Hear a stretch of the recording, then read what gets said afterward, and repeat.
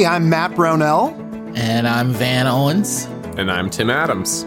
Welcome to Climbing the Mountain, where we dive into the scriptures and discuss themes, connections, and real-life application. We're kicking off a series here where we're going to examine the Sermon on the Mount and discuss implications for this teaching for Christians today.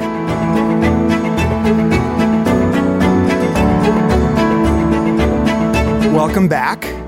We are in part 2 of anxiety, and I want to start off again by just reiterating what we talked about last time and having a little bit of a disclaimer here. So last time we talked about how great God is, that He is a good master that provides for us, and we can trust Him, and He will take care of our needs. That said, and I want to just say, none of us are psychotherapists, and I've even taught on this subject before, and afterward, people have come up to me and told me, "Hey, I struggle with anxiety. You didn't mean that. What did you mean by this? You know, And I had to apologize basically for saying, "Oh no, that's not what I meant. If you need to take meds, that's great. You should do that." Van, we were talking off camera here about this. Do you want to share some of your thoughts? I think it's important to realize that when you think about anxiety, you should think about it on a spectrum. There's on the low end of that spectrum is sort of an everyday kind of anxiety. You're driving to work, there's a traffic jam. You're going to be late. You've got a big meeting, a big presentation. That's sort of on the milder end. That's not sort of a life debilitating kind of anxiety. That's oh no, I'm going to be late for work. That's a kind of daily experience. Or, oh, the kids are out of milk. There's no milk for the cereal, or, these are the milder things. And then on the other end of that spectrum is the debilitating kind of anxiety disorder where you feel almost paralyzed. You feel frozen in place. You can't do anything because you're so wrought with anxiety. We're not talking when you're closer to that far end, that anxiety disorder thing, you need to get help. And that help might be psychotherapy, it might be medication, it might be a combination of those things. What we're talking about here is the stuff that's on sort of the first half of that spectrum. The anxiety, the sort of day-to-day anxiety, the ones that distract us from our relationship with God and make us start to go in ways that we shouldn't go, and if undealt with, could lead to that higher level of anxiety. It's important to think of it in that way.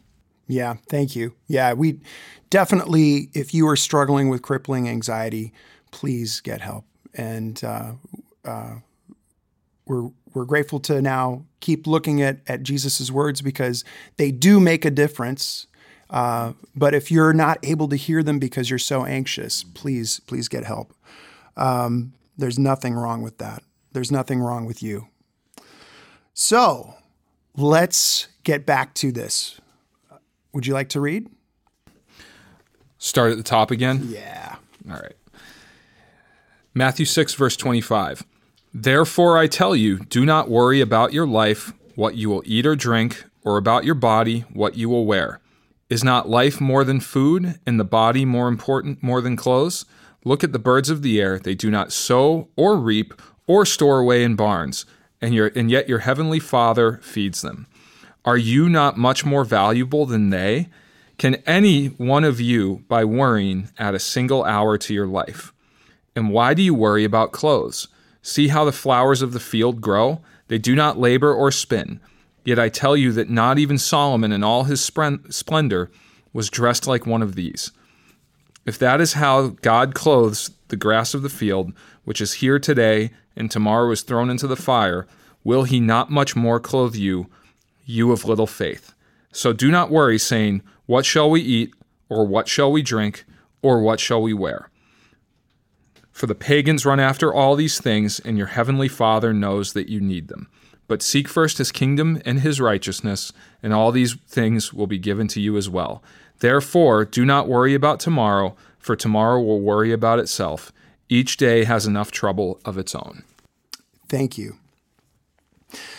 All right. In some of our previous episodes, we were talking about treasuring earthly treasure, and I made a point about the wordplay there, and how treasure is used both as a verb and as a noun, like quit treasuring earthly treasure. But there's also this sense that it does mean store up. And we know that for sure because we can see how Jesus is using it when he's teaching us about the birds. How does looking at birds help us not be anxious? I mean, what do birds teach us about our attitude toward earthly treasure? So as I was thinking about this, one of the things that is fun with birds is that they are always singing. They are singing far more than it seems like they would need to. Especially early in the morning. But there's a freedom. There's a freedom with birds.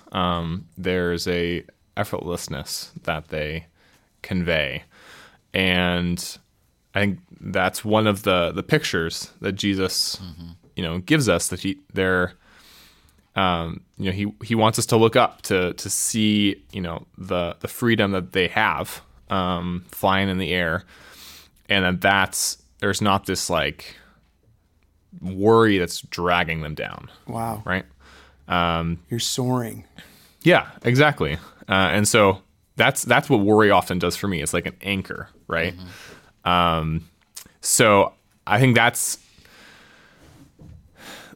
being able to notice that God provides for these creatures, and they can do that living their life, flying around and singing. Okay, well, maybe God will provide for me, and I don't have to live my whole life, hanging my head and all uptight. Yeah, they're also always eating. Yeah. Birds they're looking for food. Not that I'm what's a bird person? Is that an ornithologist? I'm not one of those, but I have recently moved from the city to the country, so I get to sit on my porch and listen to and watch birds a lot. And they're always scavenging in my lawn for seeds or insects or whatever they eat. The food is plentiful for them. And they're always striving to get it, but not in the way that I strive. Their striving is different from mine. And I love what you said, Tim, about them always singing. And I equate that to being someone whose mindset is praising God and being thankful to God for everything, being thankful for God for the fact that I can watch birds and learn from birds. The birds are resourceful, and God provides for them. And I bought a springtime wreath to go on my front door for Easter time, and the birds have come and taken. There were little pieces of hay stuck in the wreath, and the birds have taken all of the hay out of the wreath. I caught them one morning when I was going to work. They fly down, they grab the hay, and they take it to make their nests. Yeah. And the birds are working. They are working. They're always working to provide for themselves, to provide for their offspring, but they do it in a way that seems stress-free from a human perspective. Yeah. And always singing, always seem to be, they're just kind of delightful. They're delightful animals. And, and if I could somehow adopt that in my day and be more pleasant as I go through the day, it would, I think, reduce some of the anxiety that I can feel during the day. Yeah. I love what you're saying, both of you, about equating the singing with gratitude. That is something I had not thought about. The looking up, the birds are soaring. It's a beautiful image. Well, so what I was gonna, I love what you guys are saying about how carefree and they just kind of go about and they look for food and they get it and they find it and they manage and they've learned how and where to find food. I think it's an Oriole that loves whatever's in my yard, whatever dead grass is in my yard. I also had a couple ducks that wanted to sit in my pool, and we had to manage that. My son was disappointed they haven't come back, but that's okay. One of the things I think about here is the audience, and I think that there's a certain element in this audience where having enough food to eat probably didn't feel guaranteed to a lot of the people listening to this. It's easy in America where, if we don't have food, we can go buy more food. We can either walk or drive to the grocery store, buy more food, buy everything we need and a lot of things we don't with minimal effort.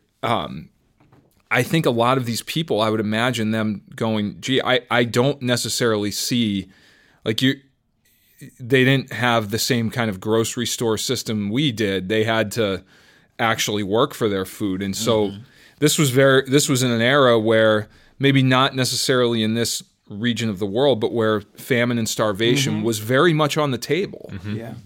It was not an unheard of thing. And so I would imagine to most of his audience, the idea that I'll have enough to meet my needs didn't actually feel like a guarantee.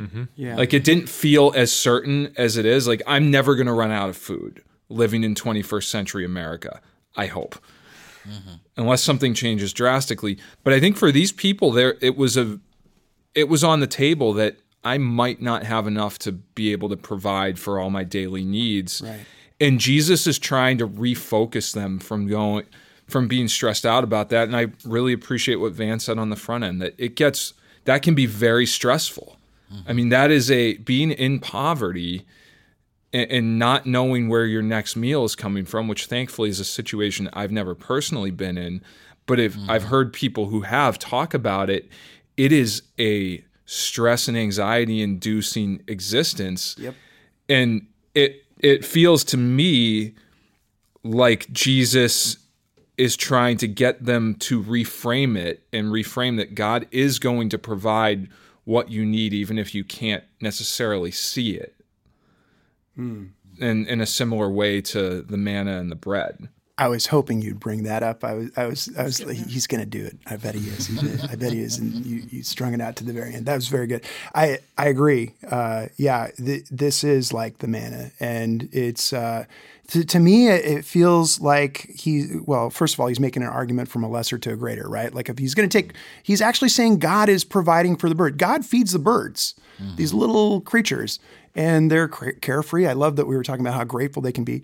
But if God's going to take care of the little birds, aren't you worth more than those things? And so I think it's what he's also doing, which we've talked about a few times now, is getting us to point back to God's character and to trust him and build our faith in God, that he will provide for us. So if he's going to take care of all those minor details in the life of birds, providing for them, he's going to take care of us. So we don't have to be anxious. The next argument that he makes is in the form of a question. Jesus asks, can any one of you, by worrying, add a single hour to your life? There are plenty of studies out there that suggest worrying doesn't add time to your life. Rather, it subtracts time from your life. What's the argument Jesus is making here that helps us not be anxious? This was a challenging question for me, and I think that what I thought about is time, as far as the time of how much time I have in my life. That's something that is an unknown quantity. And because, again, I kind of hate that it is, but money is always the thing that my mind goes back to. I imagined a scenario where I have a certain amount of money. So I work and I get a paycheck every month. I know exactly how much that paycheck is going to be. And so I can plan for that.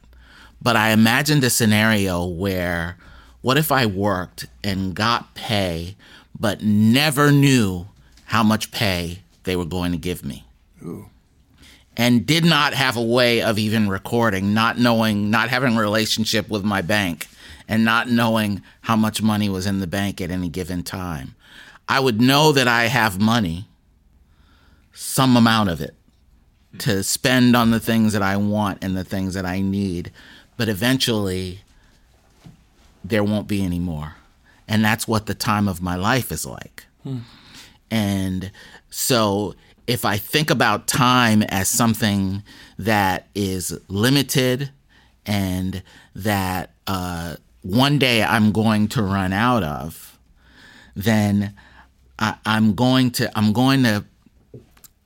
use it in a different way. And so if I'm worrying about my life all the time, if I'm worrying about how am I going to get to a place where I'm going to be happy? This is something when I was a younger man that I worried about all the time. And it prevented me from being content or joyful or happy in the moment. And I lost my happiness by worrying about my happiness. Does that make sense? This was really strange to me. It was like, so I'm sitting here concerned about what's going to happen to my life. What's going to happen when I'm all alone? That's sometimes something that I think about. I would think, God, I hope I die before all the people I love die, so I won't be all alone. And what will happen to me when I'm all alone? What will happen to me? And I end up spending hours sitting in my room worrying about being all alone when my family and friends are right there. It's a waste of time, huh? It's a waste of time. It just makes you miserable. Exactly. So, I have a funny anecdote I wrote down here that's a little similar to that. I was talking at the Memorial Day parade in town. I was talking to one of my buddies in the town I live in about our kids riding bikes, and his daughter is about 2 years older than mine. His son is about a year older than mine. Mm-hmm. And he was saying it took his daughter a long time to learn to ride a bike. And the reason it took her a long time was she was afraid that she would fall off the bike, get a scrape, need a Band-Aid, and that it would hurt to pull the Band-Aid off. And we were just looking at each other and we were like, yeah, that sounds like a kid worry. And which one of the parents did you get that level of anxiety from?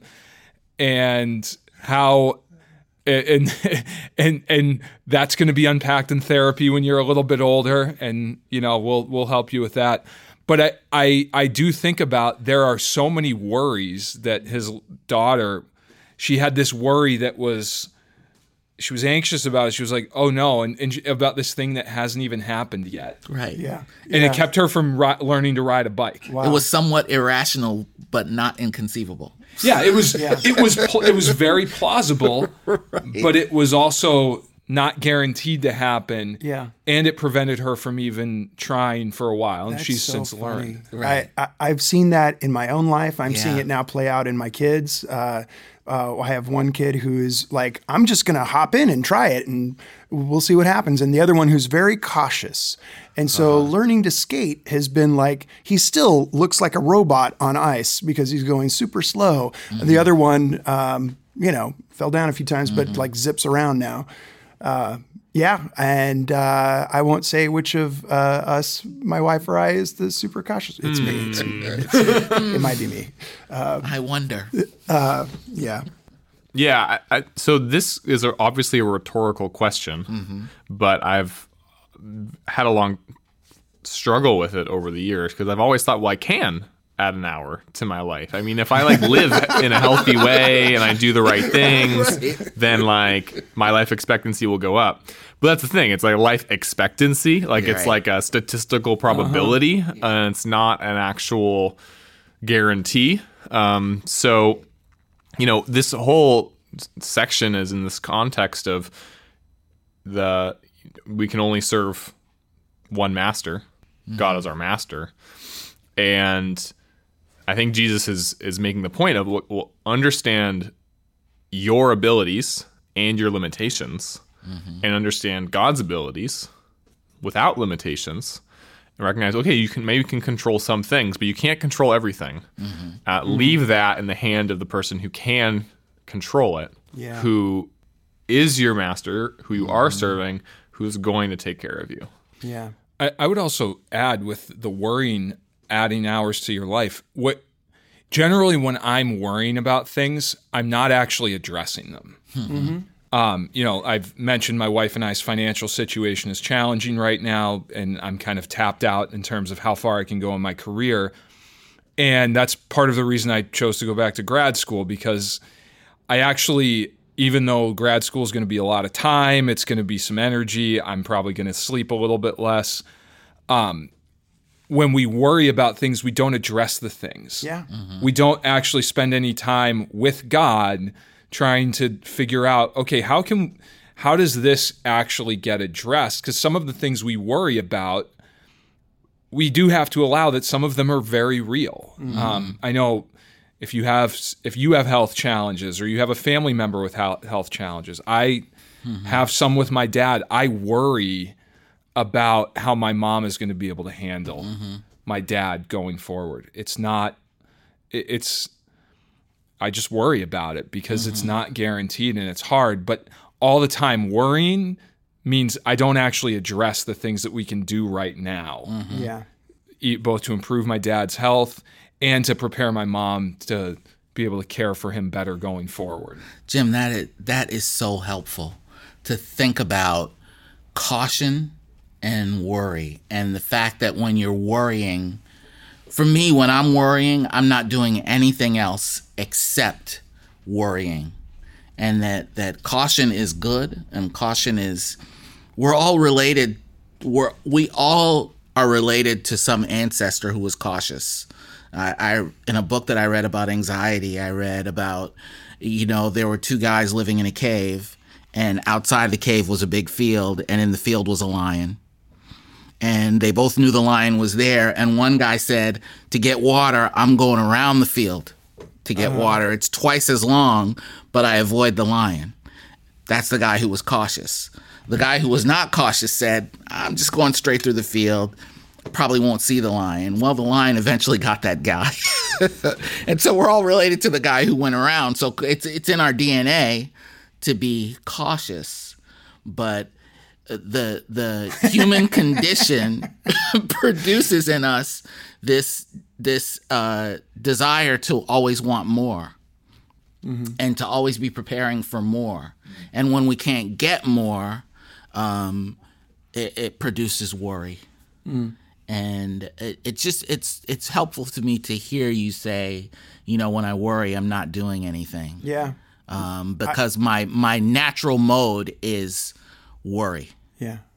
I could relate to what both of you were saying. I think for me, this question comes down to what's within my control and what's outside of it. It reminded me a little bit of the thing Jesus was saying about you can't make a hair white or black. And we talked about how they probably had hair dye then, but the truth would come out. Here it goes. It's still gray underneath. And so many things I worry about are outside of my control. And, I have ulcerative colitis, and they don't know exactly.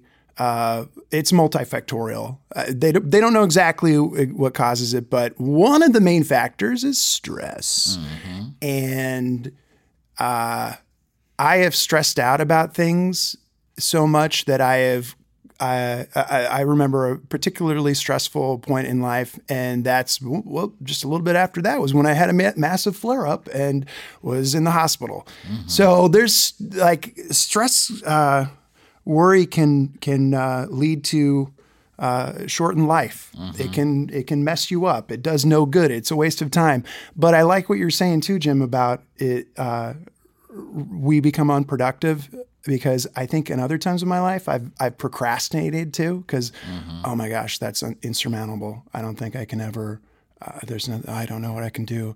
I'm going to go watch TV now. Oh, I'm going to have a movie marathon. That feels good. But then the stress is still there when I'm done with that. And haven't really done anything. Well, and I was going to, just on what you said, like, and I've unpacked this in therapy. I'll talk about that a little bit more later. But like what I talked about, taking steps to address some of the shortcomings in my own life, my therapist was like, so how do you feel when you do that? Like, she was like, you're applying to grad schools. How do you feel when you're applying? And I said, I actually feel good when I'm doing that because I see this potential issue. And instead of just having anxiety about it, I'm actually taking steps to address it. Mm-hmm. And I think, and I don't want anyone who's listening to this to hear this and go, I got to do a million things to address, like, I got to work my way out of the anxiety. That's not what we're saying. Yeah. That's not what any of us are saying. But the more we just sit in our worry, the less time we actually do things that could help our worry, whether it's if we're anxious about our financial situation. Well, if I sit around worrying, I'm not coming up with a way to improve it. Or if we're anxious, for those of us that are parents in here of varying ages, Van's kids are grown-ish, and Matt's kids are older than mine. But if I'm anxious and worried about my kids and I'm just sitting there being anxious, that's time I could spend with them. That's time I could engage with them. That's time I can train them to be who God designed them to be instead of being worried about it. I like what you were saying too about addressing things with God, because I think that's where the real power comes from. And I think this gets back to the issue of faith that we were discussing and trusting God in all of this. It reminds me of Jacob wrestling with the angel, right? And then facing some pretty difficult things. And I think you're right. It might feel tough to go through something, but if you're doing it with God, you can trust that He will carry you through. So there's that too. So we've covered a lot here. We've gotten through a couple questions.